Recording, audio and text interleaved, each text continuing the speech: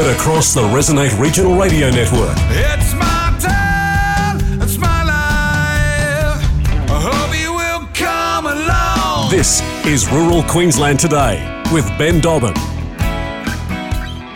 Morning and welcome to Rural Queensland Today. It's Tuesday morning, the 31st of May, the last day before winter, and things are starting to get cold, and remembering Thursday is when the Arctic blast turns up. Well, we said we'd keep you updated with the David Littleproud Challenge. This morning we will speak to the new Nationals leader, David Littleproud, who will join us this morning on Rural Queensland Today. He's not far away. Patrick Carrigan, that name Carrigan, very, very known throughout rural and regional Queensland. He's a Brisbane Broncos player, born in Gundawindi, moved to Brisbane, but he's made his origin debut. I caught up with him yesterday for Rural Queensland Today. And I also catch up with Michael Pugh, the Claremont local, who has done it all for us and walked over the weekend. So much to get through on this very, very busy Tuesday morning. Let's get into it. David Littleproud joins us. A very good morning to everybody listening to us through 4SB in Kingaroy, 4ZR in Roma, 4VL in Charleville, 4HI in Emerald, 4LM Mount Isa, 4LG Longreach, 4GC Charters Towers, and the Hot Country Network. A very good morning to you. Ben.Dobbin at ruralqldtoday.com.au is my email. You can get in contact with me there, or whooshka/Rural Queensland Today to go back and listen to any of our previous shows. It's a big day. It's Rural Queensland Today, and David Littleproud, the new Nationals leader, joins us next. Welcome back to Rural Queensland Today. We're going to start the show, and look, this is a phenomenal thing a person to interview. David Littleproud is now the leader of the National Party after winning a ballot yesterday against Barnaby Joyce. He joins me this morning on Rural Queensland Today, the member for Maranoa. David, good morning. Firstly, congratulations. How terribly proud you must be to be able to lead the National Party to the next election, which is just a phenomenal achievement, and one when you were a rural banker and living out of Chinchilla that you probably thought you'd never ever get the opportunity to. Yeah, mate, thanks. Look, this is very humbling. I effectively joined the National Party when I was 6 years old, handing out for my dad at the Chinchilla Courthouse when he became the member for Condamine, the state seat of Condamine. So I am the product of the National Party. I am all that is the National Party. And not only did my mum and dad make me who I am and the town of Chinchilla, but also the National Party. So to lead it is the highest professional honour I could ever have, and I'm humbled by it. I understand the gravity of it, and know that the challenges that lay ahead, but I'm prepared to do that, have the enthusiasm and energy to do it. And we'll put together a team that will support our coalition friends, the Liberals, and Peter Dutton and I'll have conversations about that agreement soon. But it is humbling. It's a great honour to represent the National Party, who they're to represent and be the conscience of rural regional Australia and to bring common sense to Canberra. Why did you challenge Barnaby? Look, this isn't a reflection on Barnaby's achievements at all. This is more about the fact of who was prepared to lead the party to 2025. And that was, in essence, why I put my hand up. We couldn't have a change of direction 12, 18 months down the track. I felt that it was important that a leader that was prepared to stand now had to lead us to 2025, and also their team. We couldn't change the team. The team that will be put together by myself will be one that I want to take to 2025 election, not have to change it mid-course. I think that's important for continuity to the public and important to the National Party to have that certainty. So that's, in essence, why I put my hand up. I thought it was time that the leader had to go through to 2025. I'm prepared to do that. Yeah. And that's why I came forward. It is a huge responsibility and one that would have weighed on you for some time. Were you confident going into yesterday's ballot that you had the numbers? Is that the reason you're challenged by the work that you've done? Or is one of those things you never really know till you get to that vote? Yeah, mate, you never know. The only people you believe in a ballot are the ones that tell you they're not voting for you. But I'd reconciled in myself that this was what was right. There were times where I could have challenged before. I could have stood up, but I didn't think it was right. I was deputy in the previous spill and probably could have stood up and didn't, because I gave a public commitment that I wouldn't challenge the leader. And I think you've got to stick to your word. If you say something and you've got to actually follow through. So I didn't. This time I gave it some real thought after the election, and basically was comfortable in the fact that if I had lost, that I was still a member for Maranoa. That's the greatest honour you can have, walking into this place, first and foremost, is to represent the people of Maranoa. So I was comfortable in that and knew that while I'm still relatively young, I intend to be around for a fair while to come and could live with the consequences if I wasn't successful. Will we ever know what the rural vote was? Will that ever see the light of day? I understand that those numbers aren't public, but do you think that they'll ever get out? No, they never will. The only people that know what the numbers were are the two whips who counted the votes, and then the ballots are destroyed. So because there's only 22 of us, we don't make public those numbers. We don't think that's responsible. Because obviously you wouldn't have to work. Yeah. So we've never had a culture where we've even said what the numbers were. So I've got no idea and have no intention of finding out. David, let's start with Barnaby. Do you think you're going to have his support? And look, I mean, you supported Barnaby for a very long time through good times and bad. You were there, and whether or not in areas you agreed, you towed the company line and you supported him. Do you feel confident that he is not going to be a hindrance to what you're trying to do in leading the National Party to 2025?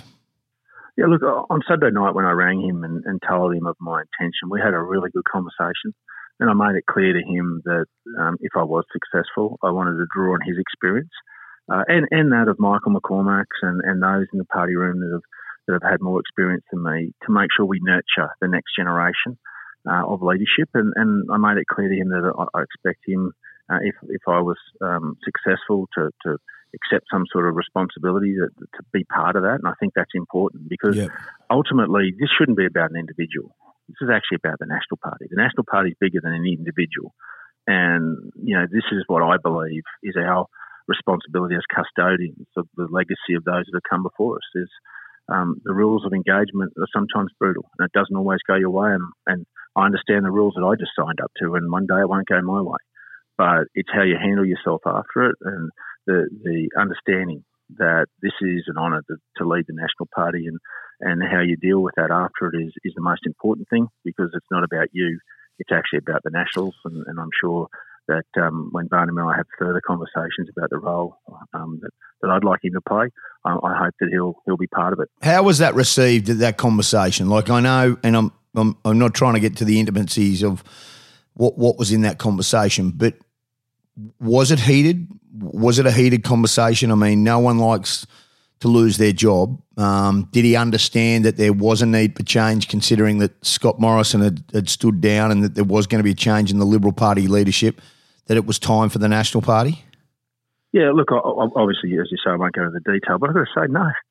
We've known each other before politics, Barnaby and I. We were both in banking together out in Charleville and then in St George. So I've known Barnaby for probably 30 plus years. So we've known each other. We know who each other are. And it's always been respectful. Barnaby and I have always been respectful to one another.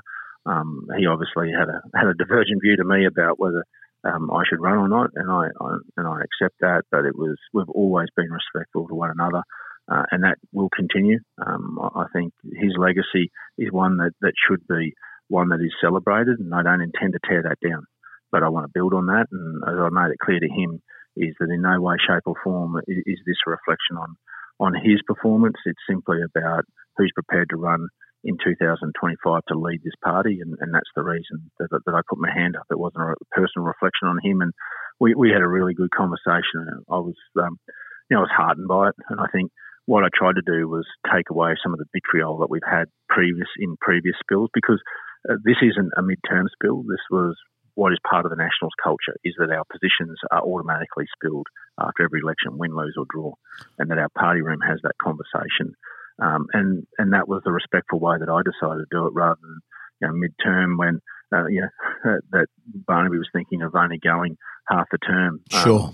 So I didn't want to go through that trauma again. I thought now was the time to do it, and that was why what I articulated to him is I think now's the time to make the change, not in 12, 18 months' time, so that it was my team, not his team, that was starting this off and starting the policies that we want to implement. Our guest this morning is the new Nationals leader, David Littleproud. We're going to take a break on Rural Queensland Today, come back and we'll continue our conversation with David Littleproud. Welcome back to Rural Queensland Today. David Littleproud, the new national leader, joins us this morning on Rural Queensland Today. David, Perrin Davey is the national deputy leader. Can you just give us a little bit of insight into why you went that direction for Perrin and what she will bring to the leadership team of the National Party? Yeah, well, it wasn't my decision. There was 3 that ran for the deputies role, and Perrin came through that ballot as the winner. Perrin is really National Party royalty. Her family are strong National Party members that have been entrenched in the National Party and the National Party history for generations. Perrin is a very articulate woman that brings a lot of credentials in terms of water policy and agriculture. She lives out in Deniliquin, so she lives in the bush. She's a senator from New South Wales, been there for 3 years. And I think this is a good mix to have a woman that's articulate, that's smart, and is powerful. And I've got to tell you, if you hear Perrin Davey speak and talk particularly about things like water policy, I don't think there's a brighter mind in the country than Perrin Davey. So, she'll play a pivotal role. We've got some challenges that we're going to have to face up to with this new government around the Murray-Darling Basin plan and trying to open it up after we put it all to bed. And Perrin will bring some common sense to that, and that's what I think the party room saw in electing her as my deputy. Dave, what's your relationship like with Peter Dutton? Obviously, he's been elected the new leader of the National Party, and will you be looking to strengthen that agreement or distance yourself? How is that going to work, the relationship with the Liberal Party? Yeah, look, we've always had a transactional relationship. Peter and I are mates, being good mates, being Queenslanders. When you come down to Canberra, while in Queensland it might be the LNP, when we get off that plane, it becomes tribal. I come into my tribe, which is the Nats, because that's who I am and what I am, and Dutto's a Lib. So while we're mates, this is business, and we'll nut that out. And I've had an initial conversation with Dutto yesterday about some of the things that will be lines in the sand that the Nats can't cross and won't support, and there'll be times we might have to agree to disagree. And we're not afraid to do that. We'll do that in a respectful way. We'll be cogent in our argument about why we have a divergent view, if that's where we get to. But I'm pretty confident from what I know of Peter Dutton that I think Peter Dutton has an understanding of the bush and will have that understanding that I think is needed in the Liberal Party. And we understand that they have a different constituency, and that's fair. But I think Peter will bring that pragmatism, that common sense to it as well, and understanding of the Nats, and I'll be constructive with him in how we do that. And we'll have some more discussions over the coming couple of days about what our agreement looks like and what those lines are in the sand that the Nats can't cross. I'm just going to say the Courier Mail this morning's leading with that your sensible approach to a net zero target by 2050 has caused fear already in your party. Now, there's no two ways about it. There was a green shift across Australia in the last election. And I don't necessarily think that it was because people wanted to support the Greens. It was the lack of, in a lot of ways, understanding just about where the Nationals and the Liberal Party stood on climate change. Now, I'm not saying that we haven't addressed it. I think we've addressed it countless times, but we didn't sell it well enough that we had made the change. Now, obviously, that's one of your key, I suppose, ideologies is that you are front and centre agriculture and rural and regional. Let's not, and your whole belief is about bettering regions for Australia. Yet we haven't been able to sell that message. Is that one of the big key challenges that you face now in the next 3 years, is to make sure that our friends in the cities, our people who understand it, like in the seat of Brisbane, in the seats of Melbourne and stuff like that, understand that we are adapting, we are wanting the change, and things are going to change for the better? Yeah, and look, it's disappointing to see a colleague who hasn't got the courage and conviction to put their own name, but you don't have to be Agatha Christie in the National Party to work out who makes those comments. There's only a very few. But reality is you don't win elections chasing extremities. You actually win elections talking to the sensible Senate, using common sense. And we signed up as the National Party to net zero because had we not, this is an international problem that was being thrust upon us. And you've got to understand your place in the world. We're only 26 million people, and we don't set the rules, but we need to trade with the world. And let me tell you that had we not, capital markets, both private and public, were factoring up close to 3% extra on your mortgage. Everyone was going to pay that because we hadn't made the international commitment that every other country had. And you were also going to get less for your commodities. So what we came up with was a sensible plan about technology and carbon capture storage. I've got 4 coal-fired power stations and the biggest developed reserve of coal seam gas in the country. So that was an eminently sensible policy to say, let's use technology like carbon capture storage, technology to reduce emissions in traditional industries, look for new industries that create new jobs, and make sure that it wasn't the taxpayer that had to pay for all. It was about leveraging taxpayer money with investment, because I personally don't believe we have to go and mandate or legislate anything on this. Australians do it by themselves. If governments come in and put the big stick in, that says they don't trust the Australian people. We had a target of 26 to 28% reduction by 2030. We're going to hit over 35% by just letting Australians do their own thing. So why should the Australian government come in with a big stick and come in with taxes and say this is what you must do, must legislate? I back Australians and they'll do the right thing. We understand our place in the world. We understand we've got to trade with the world. We produce enough food and fibre for 80 million people. We're 26 million. So we understand what's right and farmers know what's right. And they're doing the right thing. And they should be rewarded for it, not penalised. And that's what I fear, is that this new Labor government may go towards things like vegetation management. That's been in their policy standings for a couple of elections around national vegetation management laws. You shouldn't put that on farmers. They're doing the heavy lifting themselves. So that's the sort of stuff that we need to make sure that we can articulate. And particularly, I get these people in metropolitan areas have this ideology, and many of them can afford it. But what I want to be able to do is explain to them that while they might be able to afford it, the real human impact... Not everybody else can. Yeah, and the real human impact on those people that live in regional Australia, whose jobs are lost, who are paying high prices for their energy and can't afford it. That's what I think. It's great to have the ideology, but I just say to those people in capital cities, just take a little deep breath, come out and understand. We are trying to understand you, but you've got to take a step and to understand us and understand the human toll of ideology that's been thrust upon us at a speed that can have impacts. We're not against what you're trying to achieve, but you just got to understand that sometimes the practical application of it can hurt. And we should be doing this together, not just because someone wants a warm, fuzzy feeling. Is your relationship with Anthony Albanese, is it good, bad, okay? Where do you stand with the Prime Minister? Yeah, I spoke to the Prime Minister last night. He rang me to congratulate me. I get on very well with the Prime Minister. He and I and Pauline Hanson and a couple others had a delegation to India a couple of years ago, and we've struck up a friendship from that. I respect him. That's a good thing. That's a really good thing for the National Party and for Australia. The fact that you have a relationship with the Prime Minister is so important. And I've made it clear. In fact, he rang me the week before the election and wished me all the best in the election, as I did to him as best I could. And we understand we're on different sides, but I respect him as a human being. He's a decent bloke, a good fella. And what I've said to him is I want him to try and understand regional rural Australia. I'd like him to come out and I'm happy to take him wherever he wants to, so that he has an understanding that we're not the forgotten Australians, which is what's happened previously. And I don't try to tear people down here, because I did know there was a day like this coming, and my job is to get Maranoa's fair share. And we did pretty well while we had the keys of the chequebook. But now I've got to try and work with the government to make sure we continue to get investment, not just in Maranoa, but in all our regional seats. And you can only do that if you treat people with respect. And that's what I'll continue to do with the Prime Minister. We do have a friendship, and I respect him sincerely. I don't agree with his politics, but, that's not a bad thing. We don't have to hate one another down here. What people want is just outcomes. And if I can get outcomes through Anthony Albanese as the Prime Minister, then for my people, then I'm prepared to do that, because this isn't about me ever becoming Deputy Prime Minister, or this is about the people of regional rural Australia getting a fair go.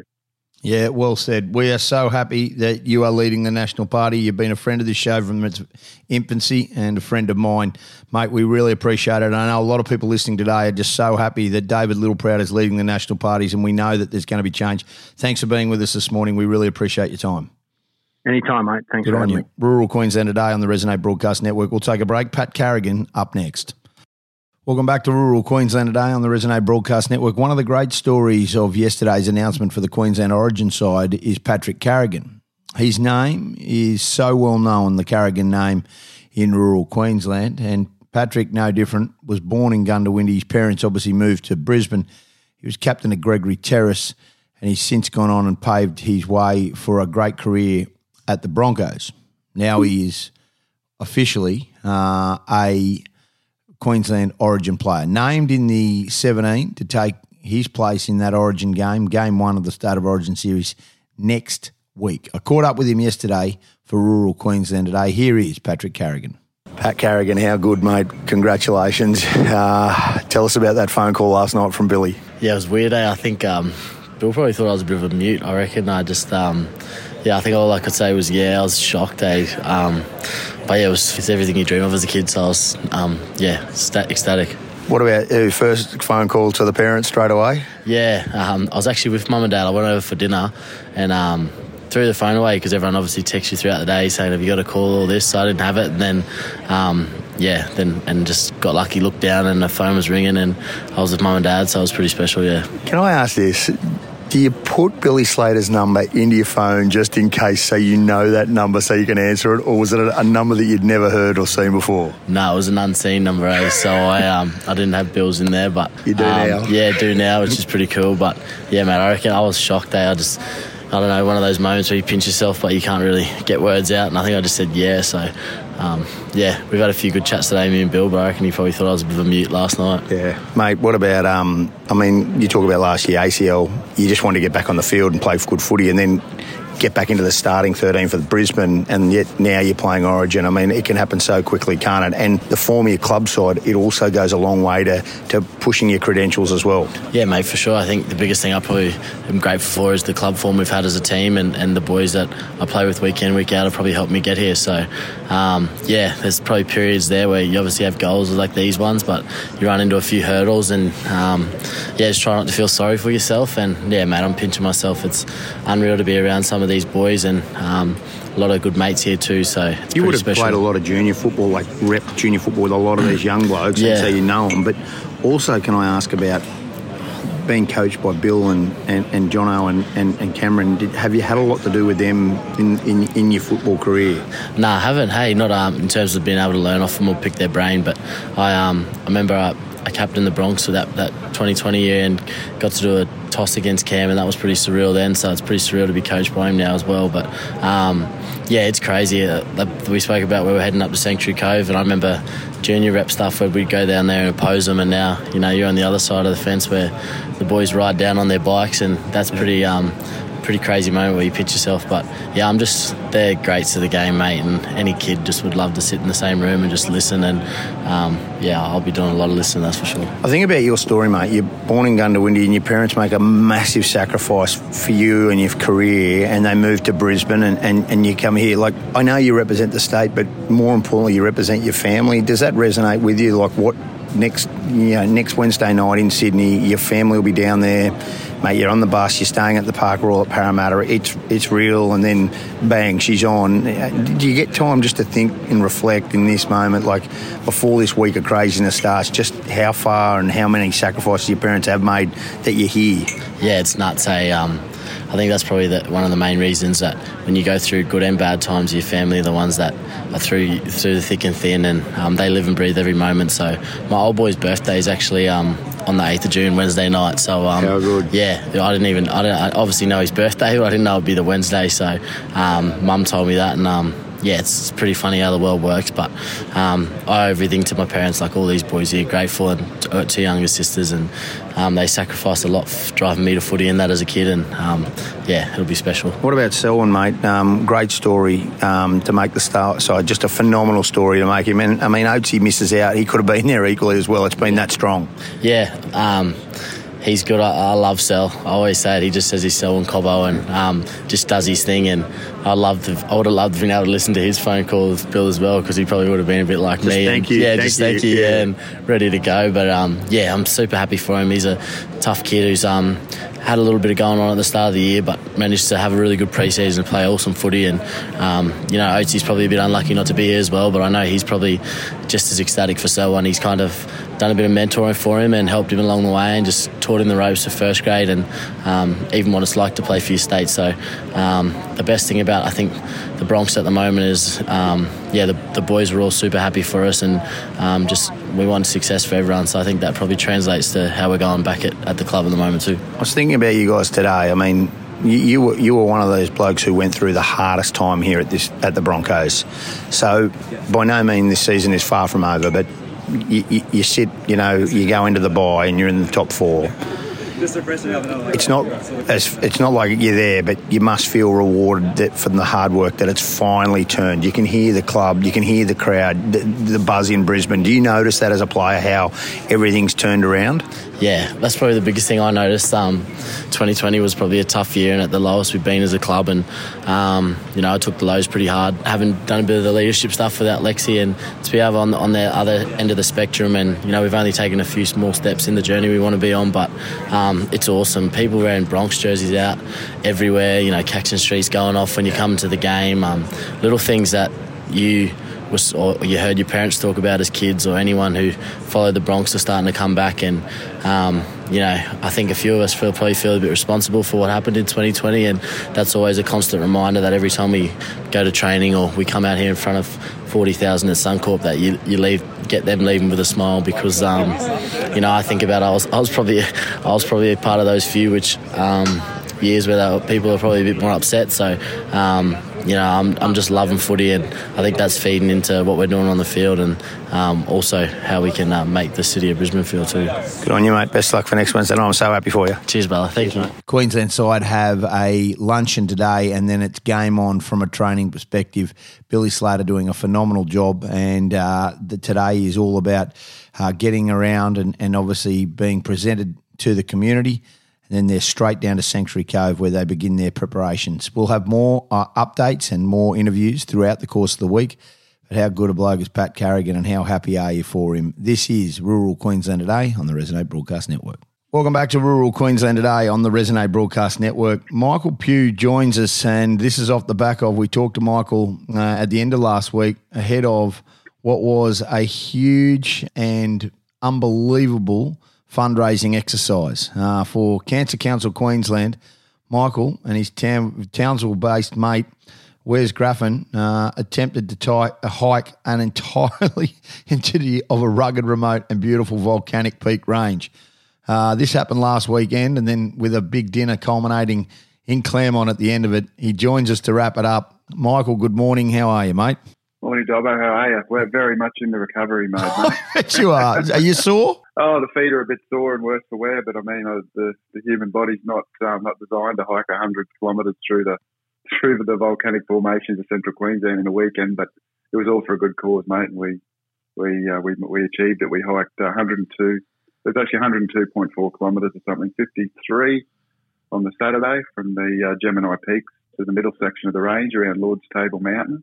And then we didn't get in till well after dark, got up really early, camped out near Lord's Table Mountain, got up really early again on the Sunday, and we hiked the middle and southern section of the range from Lord's Table all the way down to Lowestoft Road, clocked up another 49.5k or whatever. So just over 102 kilometres altogether for the weekend. And, mate, we couldn't be more wrapped with the support and the from our communities across Claremont and Townsville. The donations are still coming in. At the moment we're up to $6,244 raised for Cancer Council Queensland. Wow! And look, mate, it was an immense challenge, but it's one that we'll never forget, and one that we're glad we've achieved, and sort of to bring awareness to the cause, mate. So, talk to us. You wanted to sleep out there and wake up at a certain position so you could actually take in the view. Did you get to do that? We did, mate. It worked out. Look, we were slowed up a bit, and what was the biggest challenge across the weekend was what we call the black soil bog. Oh, so, you were worried about that, yeah. Yeah. After the heavy morning dew, and particularly after the recent rain and a lot of that sort of remote country over the last few weeks, the ground out there when you're hiking cross country, it can be like walking on the sand at the beach, in the black soil. So we sort of made a few little alterations throughout both days to get where we wanted to be, trail-wise, that is, because obviously it was a cross-country hike, no trail, so it was on a trail that I designed, using satellite imagery to hike the range. So we had to make a few little changes and some challenging areas, but we got to Lord's Table Mountain just on sunset, which was absolutely stunning to see that. And then there's some beautiful imagery and videos at the moment on the event pages that Wes took of what was probably the most spectacular part of the hike, and what made it well worth it for us was hiking out of Mount MacArthur just on sunset and dusk, with that beautiful sunset and reverse sunset over the southern section of the Peak Range on Sunday evening. It was absolutely stunning, mate. And, you know, we were on autopilot well and truly by then, but you know, that sort of really made it worthwhile. Yeah, and it would have. Okay, so you get through that and you head back to Claremont for this celebrationary dinner on Sunday night. How were you received when you got there, and what are the figures that you're at the moment? Mate, the dinner, we didn't actually make the dinner, to be honest with you, because we finished too late. The dinner was at 6 o'clock and we didn't get back to Claremont until about 8:30 that night, because we still had, we finished late and we still had an hour's drive to get back to dinner. So by the time we got back to the dinner, we met up with a couple of the Cancer Council representatives from Rocky and that had come in. Yeah. And they were having something to eat and that there. So it was quite a short stopover for us, to be honest with you. But we were sort of pretty keen on, by that time, we're getting home and getting out of the boots, and we barely walked into the pub actually that night. As soon as we'd been in the car for an hour, we didn't want to get out. But we sort of the reception was in the donations, mate, and across the comments and the everything. If you read through the comments on the Claremont community page, the Hike and Explore pages, and the event page itself, I mean, there's some massive support there, and there was, I think 3 of the donations we received were over $1,000. Wow! So I mean, when people are putting that much money, donating that much money to something, I mean, it just goes to show how passionate not only we are about completing it, but also the community is about that cause. And it's something that is quite, I guess, raw out here in Claremont after the tragic passing of the late Councillor Lynn Jones last year, and we have 2 other members of our community at the moment that are battling similar serious stages of cancer. So look, it's sort of I think we've done our communities and our town out here in that proud, and I know that the media attention that it's received by people such as yourself as well has really helped push that message. So people that didn't donate, or people that have just followed us and for whatever reason haven't made a donation, they're still, it's still in the back of the mind at the moment, to get checked, or to be aware of cancer and what it can do. And no, I think we've done well, mate. Oh, there's no doubt you've done well. Can I ask you this, and your whole time, what's the next challenge? Because I feel like you and your mate I don't think that you're just going to lay down your tracks and go, okay, we've done this. What is next on the horizon for you to take on? Well, last year we hiked 71.2 kilometres in 19 and a half hours. This year it's 102 kilometres in what was it, 24, just over 24 hours and 39 minutes, with a break, obviously, a few hours sleep in the middle. The next challenge we haven't really thought about yet. I think we'll give the boots and the feet a bit of time to rest. I mean, we both hike regularly out here in Central Queensland with the Central Queensland Hike and Explore group and my group in Townsville, which is the Townsville Hike and Explore group. But as for the massive charity hikes, we haven't really thought about that yet, but I'm open to suggestions. So if anyone from any charity is looking to raise a bit of money, preferably not over the next couple of months, but at some time in the future, if they need a hand with that, we're always willing to set ourselves a new challenge to basically do what we love doing to help our community. So we love our bushwalking and hiking, and if we can set ourselves a challenge to help raise money for those organisations or not-for-profits in our community that really need it, we're happy to do that. So open to suggestions, Dobbo. Yeah, great news story. Really appreciate your time this morning, mate. Thanks so much for being with us. Not a problem. Thanks very much for helping us spread the word, mate. Yeah, and congratulations, Michael. What a great story, and well done. I tell you what, it's the last thing I would have done. I would have had a charity dinner, and, raffles or something. But, put your body through a lot, and that speaks volumes of yourself and your mate, and obviously raising much-needed money for cancer research. We'd need to continue that messaging. Michael Pugh, we'll talk to you again, mate. Thanks so much for being with us. Go on, Dobbo. Thanks, mate. Well done to all the community at Claremont as well. This is Rural Queensland Today. That's it from us here this morning at Rural Queensland Today. I hope you've enjoyed the show. We're back tomorrow morning from 9 a.m. Ray Hadley joins you next. Have a great day, Queensland. And from all the team here at Rural Queensland Today, it's bye for now.